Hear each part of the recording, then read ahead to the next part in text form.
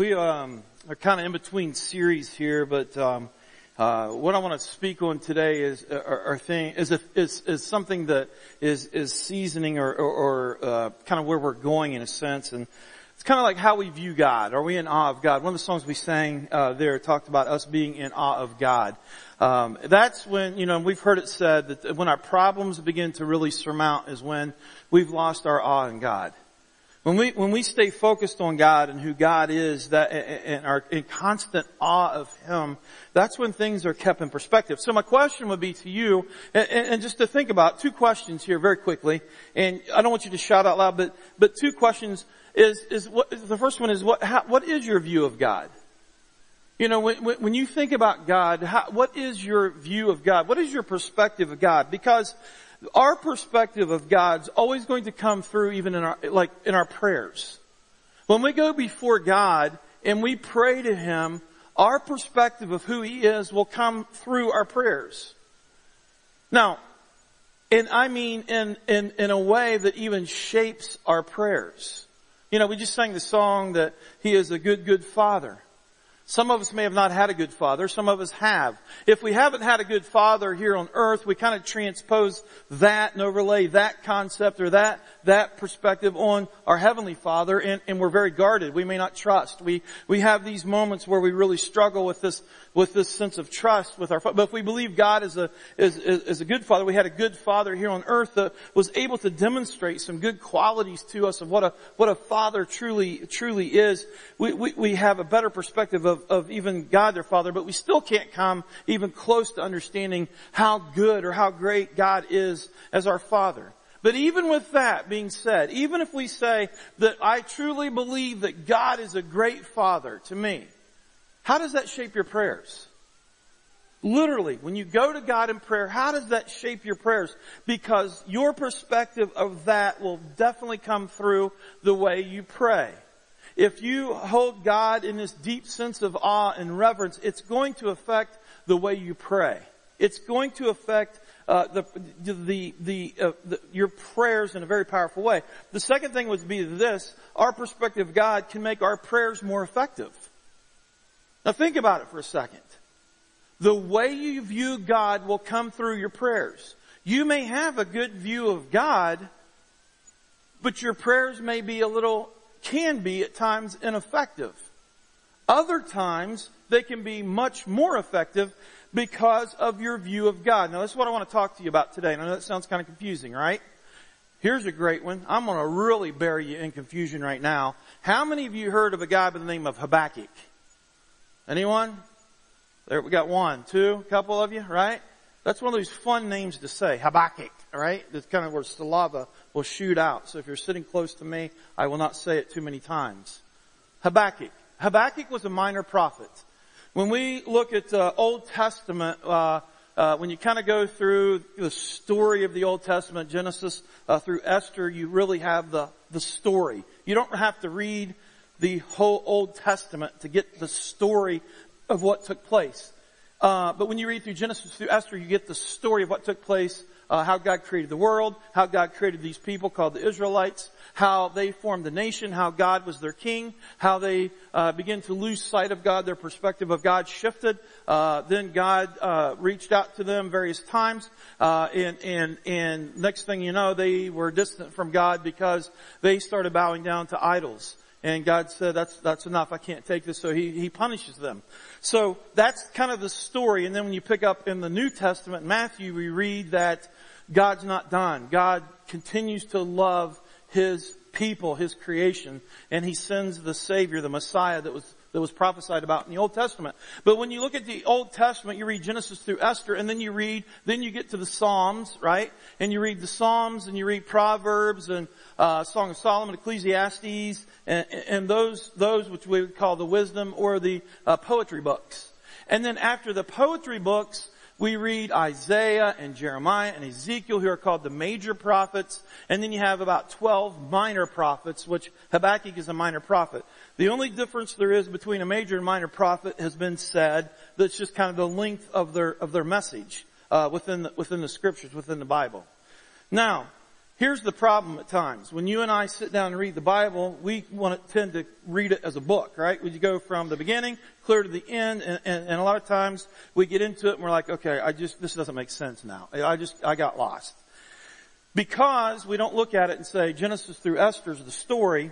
Psalms and the poetry and the wisdom books kind of add to that, and then all these prophets add to the story. So, you know what I'm saying? We look at it kind of chronological in a sense, like, well, Genesis, you got to read this, and this, and we think that like Habakkuk would be after Genesis, but in essence, Habakkuk was a minor prophet that came to the people during the time when they were departing away from God. Okay? So you had the nation of Israel, real quick, let me just share. You had the nation of Israel. After the greatest king, David, it was the pinnacle of Israel. After him came one of his sons came Solomon. Solomon did okay, right? And then after Solomon, one of his sons takes, the rulership and he divides the nation. Not intentionally, but he is so heavy-handed with things that the nation says, if you don't, lighten up on us, we're going to divide. So that's what we see happen. We see the nation split. Okay? It would be like the United States.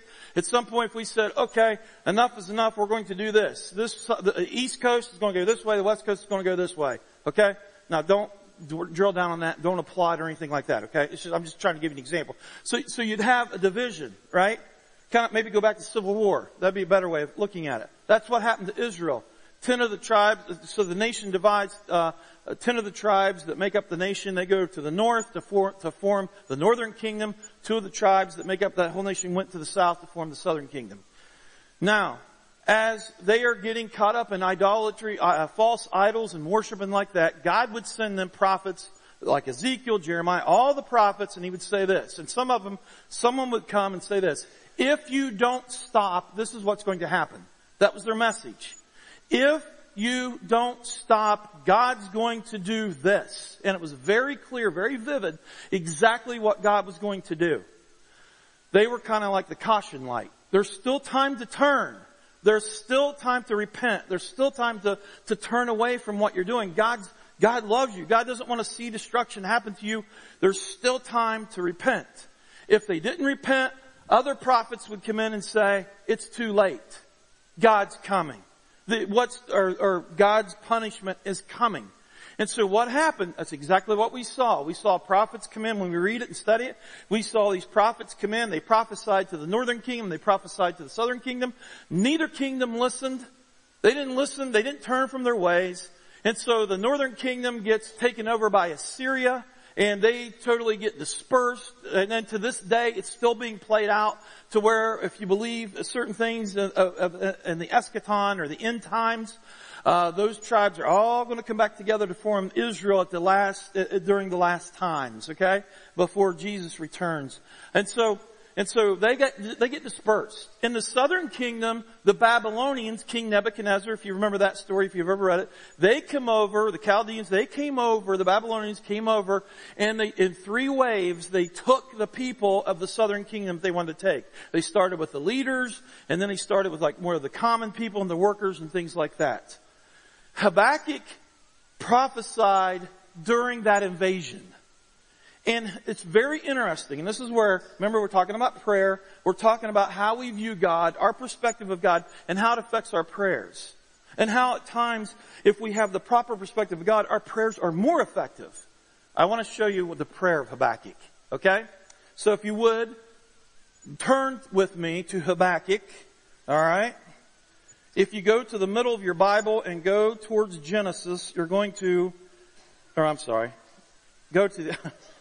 I've really confused you, right? Go to Matthew and go towards Genesis. Okay? And it's just a couple books in. It's very short. You're gonna see Malachi, Zechariah, right? Zephaniah, and then you're gonna run into Habakkuk. Alright? Is everybody with me? Everybody's turning there. Everybody's looking because you want to have more effective prayer.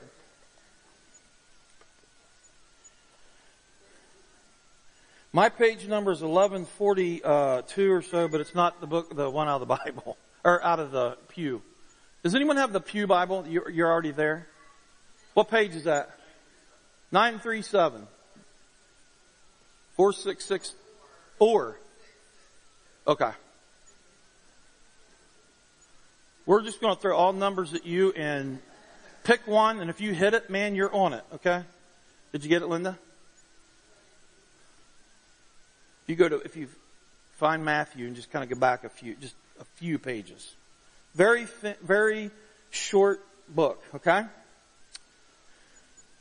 So, this is, what I want to share with you is a prayer found in, his prayer, okay? And what I want us to look at, there are two perspectives here. I want you to look at, there's two prayers that take place in Habakkuk's prophecy, okay? The first, now again, remember that the Babylonians are invading. He is right in the middle of it. He's in the thick of it. His people are getting invaded by foreigners. It's not good. It's bad. It's really bad, okay? And now listen to his first prayer during this invasion. Chapter 1, I'm going to read from the Holman Standard Bible. It says this in verse 2. How long, Lord, must I call for help, and you do not listen? Or cry out to you about violence, and you do not save? Why do you force me to look at injustice? Why do you tolerate wrongdoing, oppression, and violence that are right in front of me? Strife is ongoing, and conflict escalates. This is why the law is ineffective and justice never emerges. For the wicked restrict the righteous, therefore justice comes out perverted. That second verse though, listen to it again. How long, Lord? He's crying out. His heart is crying out. It's not good. God, this isn't good. These people are attacking us. They're destroying us. They're destroying they're destroying who we are. How long must I call out to you for help? And you're not listening, God. Or cry out to you about this violence and you're not saving us. Now listen to that prayer. He's crying out, right? He's saying, when's it going to change? When are you going to show up? When are you going to take this persecution away? When are you going to make all this be different? And then something happens when God responds, and then we get over into chapter 3, and we read another prayer by Habakkuk. And this is his last prayer. And I want you to just think about this because, again, this goes back to the questions or the couple statements that I made, that our perspective of God comes through our prayers, and our perspective of God can make our prayers more effective, okay? Now listen to this prayer. You ready? Chapter 3, we're going to look at verses 1 and 2 there. It says this, or verse 2 really. Lord, I have heard the report about you. Lord, I stand in awe of your deeds. Revive your work in these years. Make it known in these years. In your wrath, remember mercy. Do you see a shift in his prayer? One prayer is saying, God, you gotta do something. How long must I wait? I'm not hearing you, God.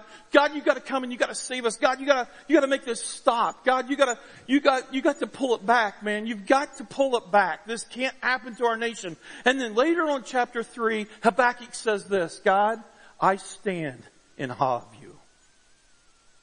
I've read the reports. I recognize what you've done in the past. God, I hear what you're saying to me. I hear what you're communicating to me. And the answer to my first prayer, I hear you. God, I stand in awe of you. I stand in awe of you, of your deeds. Revive your work here. Revive your work. Make it known in these years. In your wrath, remember mercy.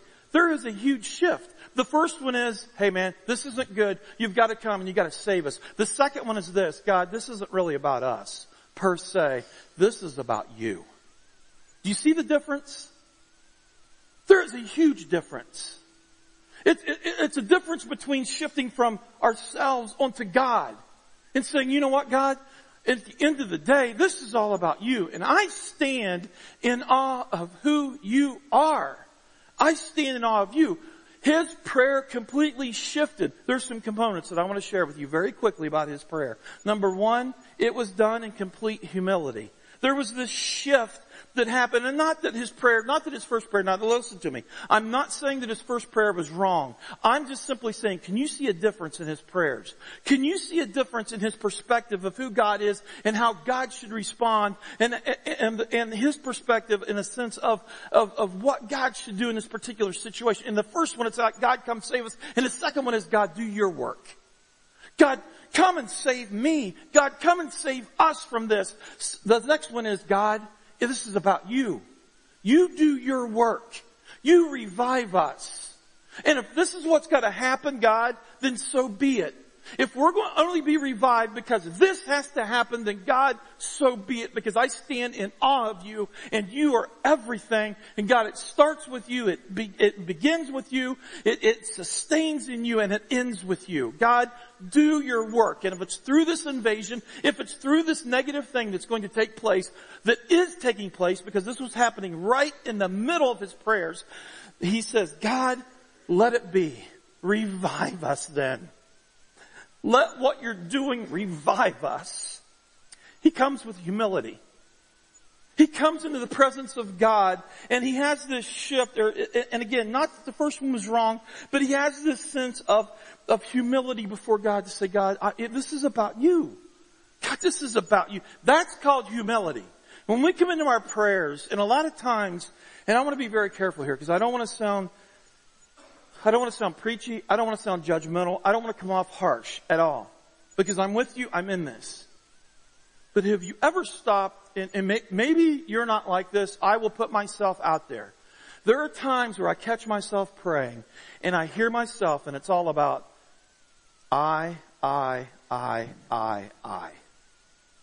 God, I'm not feeling right. God, I don't feel well. And I don't mean just physically. I mean spiritually, emotionally, whatever. That doesn't mean that we can't pray those things. I'm simply saying, at some point, when does it become about God? For me, when do I come into the presence of God saying, God, this is all about you. This is about you. And God, I recognize that I live in a broken world. God, I recognize that I'm broken, and there's times where that I get off the path, and I need restoration here. But God, this is about you. It's this sense of humility that says, God, it's this sense of humility, I think, that comes into our prayers that says the only way or not the only way, but it's about our hearts come in to this situation in a humbleness and contriteness before we begin to petition God, before we begin to appeal to Him of what it is that may be what it's about. It's saying, God, at the end of the day, I beg for your mercy, because I'm telling you what, I don't measure up to you. I don't measure up to you. And it's by the blood of Jesus Christ that I'm able to come into your presence and spend time with you and talk with you. That's called humility. The second thing is adoration. The second thing that makes worship, that makes a very powerful, effective prayer is worship. Guys, I don't know if you've thought about this, but we're coming into the presence of God Almighty. Now, I'm not saying that we have to come in and we have to be fearful in a sense. But then on the flip side of the coin, I'm saying we need to come in with a bit of fear. This is God we're talking to.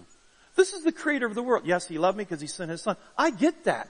But at the end of the day, you don't measure up to God. It's by God's grace. It's by God's mercy. It's about God that you are able to stand in His presence with the blood of Christ over you. It's by access through Jesus Christ's crucifixion that we're ever able to go into the presence of the one that is so holy. Have we forgotten what holy means? Have we forgotten that holy means set apart? That holy means there's nothing else like this? The Holy of Holies, there is nothing ever like this, and it's so unique or so unlike anything else that it's even holy, holy, holy, or whatever. And then you have Isaiah coming into the presence of God, and that's what he hears from these created beings that are just worshiping this God 24/7. Holy, holy, holy, the Lord God Almighty. And we have the audacity to come into God's presence at times and to present or appeal to Him certain prayers? Think about it. What in the world would you ever say if you're standing in the presence of God? Hey God, I'd just like to ask you a question. Why did you let this happen to me? Why did you let this take place? I get amused and I'm not, please don't, I know we're human. Please don't hear this as being bad, because I don't judge people for this, but I just think it's kind of comical sometimes when people say, first time I get to heaven, I'm going to ask Paul what he meant by, and I'm thinking, are you flipping kidding me? You're going to be in the presence of God. And you're going to ask Paul what he meant by this? Or, well, I don't understand Calvinism and Arminianism and I need to talk to Paul about this. Man, we're in the presence of God. At what point do we get it and understand out of humility, like kind of like Habakkuk here that says, you know what, God, I stand in awe of you. Maybe if we had a different perspective at times, these little desire, these things that get us all trapped up, maybe they would just not mean so much anymore. Maybe it just wouldn't mean so much. Maybe they wouldn't have so much weight to them. Habakkuk, and again, Habakkuk, the first prayer of his is spot on, but something changed. And Habakkuk has this prayer that is just about God and saying, God, this is about you. So he comes in, you see this sense of humility, you see this sense of adoration, and then you see this sense, his appeal to God's work, where he says, you know what, God, this is all about you. God, this is all about you. He prays that God's deeds, God's plans, what God is up to, he prays that those would be realized. Not his. It's not about come and save us from this stuff, but God, this is what you want to do. I pray that happens. God, I pray. You see the difference? Now we're starting to pray into the will of the Father. Now we're starting to say, you know what? I may not understand how you're going about this. I may not see all the details, but God, I stand in awe of you and I realize this is about you. And God, I pray that what you're up to, what it is that you're desiring to do, may it be received. And Habakkuk, because this is what it's all about, guys. When you look, again, back to the Old Testament, what was taking place, God said, if you don't turn, this is what's going to happen. If you don't turn from these ways, if you don't stop worshiping idols, if you don't stop sacrificing your children, literally, if you don't stop doing these things, this is going to happen. And that's what happened. And Habakkuk says, then let that happen. But God, look what he prays. A little bit later in that verse, or in that chapter, he prays, in that same verse, verse 2, revive your works in these years. You want to talk about a powerful prayer. I want you to really think about that, because I would really like for us as a church to pray that. God, revive your work. Literally, renew. Make new again. Not refurbish, but make new. God, do a new work. God, make alive. And if you look at that word in the Hebrew, it literally means a couple different things. It means to live, exist, enjoy life, because that's what's going to happen when we are renewed by God. When we live in the harmony with God, that's what happens. We begin to enjoy life. How we're supposed to enjoy life, and we find life for the first time. But look at this next one. To like anew, to recover, to be well, to make alive, to quicken, to preserve or to refresh or to rebuild. That concept of making anew. God, make it new. God, I'm praying for this new work. Make us alive. You know, during this time, as I said, they're going through all this idol worship. But let's face it, guys, they were spiritually dead. They were, the climate of the spirituality of Israel, and then it divides into both nations. It was a desert. Their spirituality was a desert. It had nothing to do with God. It had, and even through one of his other prophets, I think it was Malachi, where God says, you know what, I'm done with your worship. You're going through the motions. You've got it down. You've got the pattern down. You've got the rituals down. You're very ritualistic. Yes, yes, yes. But I don't have your heart. I don't have any of that. And I want your heart. And Habakkuk is saying, God, make it happen. God, make it happen. May your Spirit come. May your work come. And if it's through this invasion, if it's through the most negative thing that's going to happen to our nation, God, bring it on. God, make it happen. How many of us have the backbone to pray that for our lives, for our church, for our country? God, this is yours. Make it happen. Not for my sake, not for me, not to lessen it for me, but God, for you. We're dry. We're spiritually dry, God. I see it. May it happen. Habakkuk started to see that this invasion, now listen, Habakkuk began to see that this invasion by the Babylonians that was going to take over was paramount for their recovery. How many of us view things like that happening within our lives, within our church, within our nation, within our world, as a way that God is going to restore something? God is going to make something new. You see, we don't like to talk that way, do we? We're deceived. We've bought into the comfort. We've bought into life should be comfortable. We shouldn't experience any negativity. We bought into all of this. And when something happens that we can't understand or we can't put together or we can't fathomably get it, we want to go back, just kind of like remember the Israelites when they came out of Egypt where it was so horrible. They get over here and God's teaching them to depend upon Him. And what did they say? Oh, if we could just go back.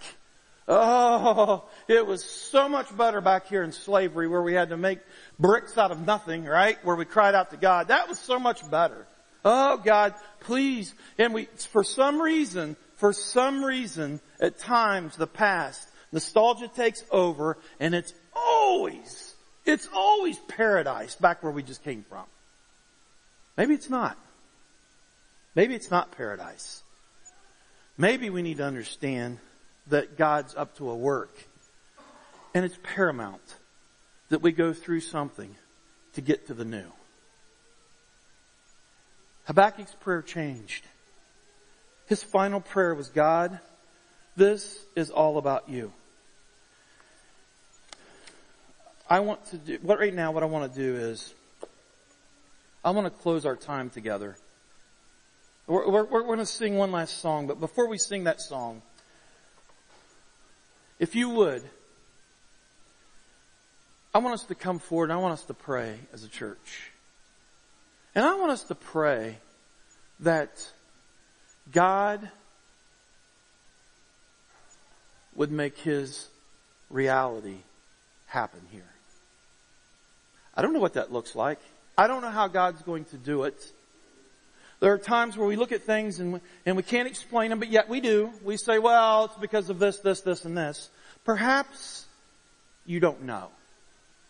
Perhaps things that we go through personally, perhaps things we go through as a church, perhaps things that we go through as a nation, perhaps things we go through as a world, whatever, is all in God's design.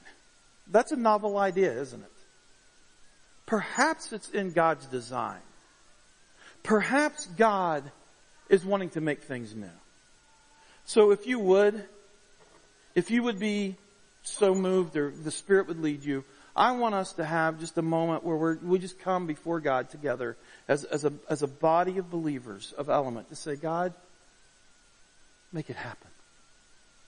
God, do your work. Do your work in my life.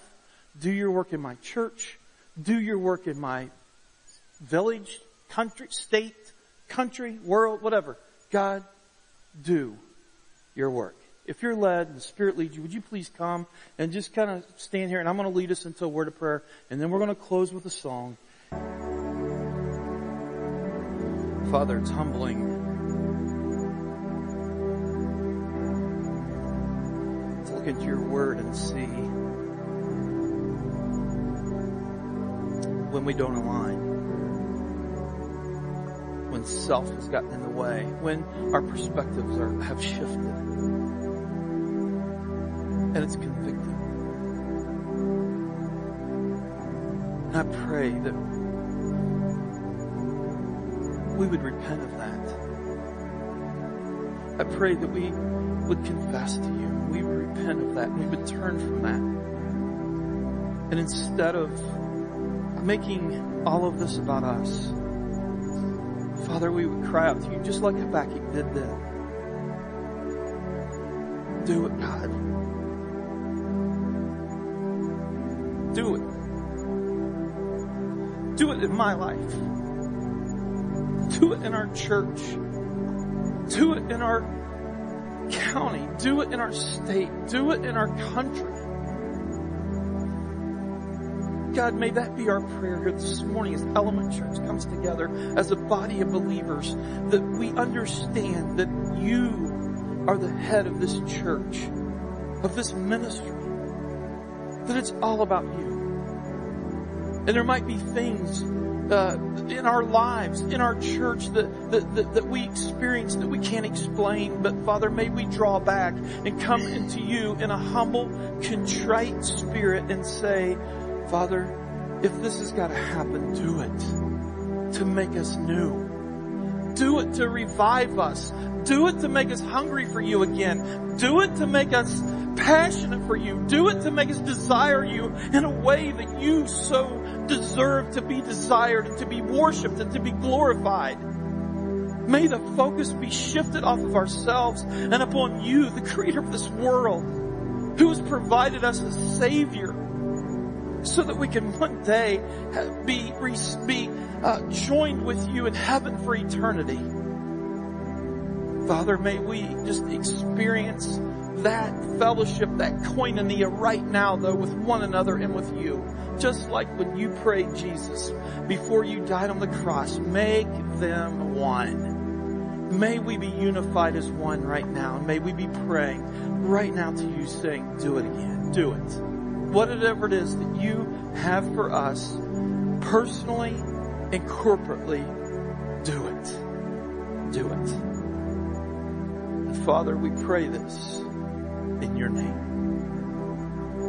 And may you hear our prayers in your name.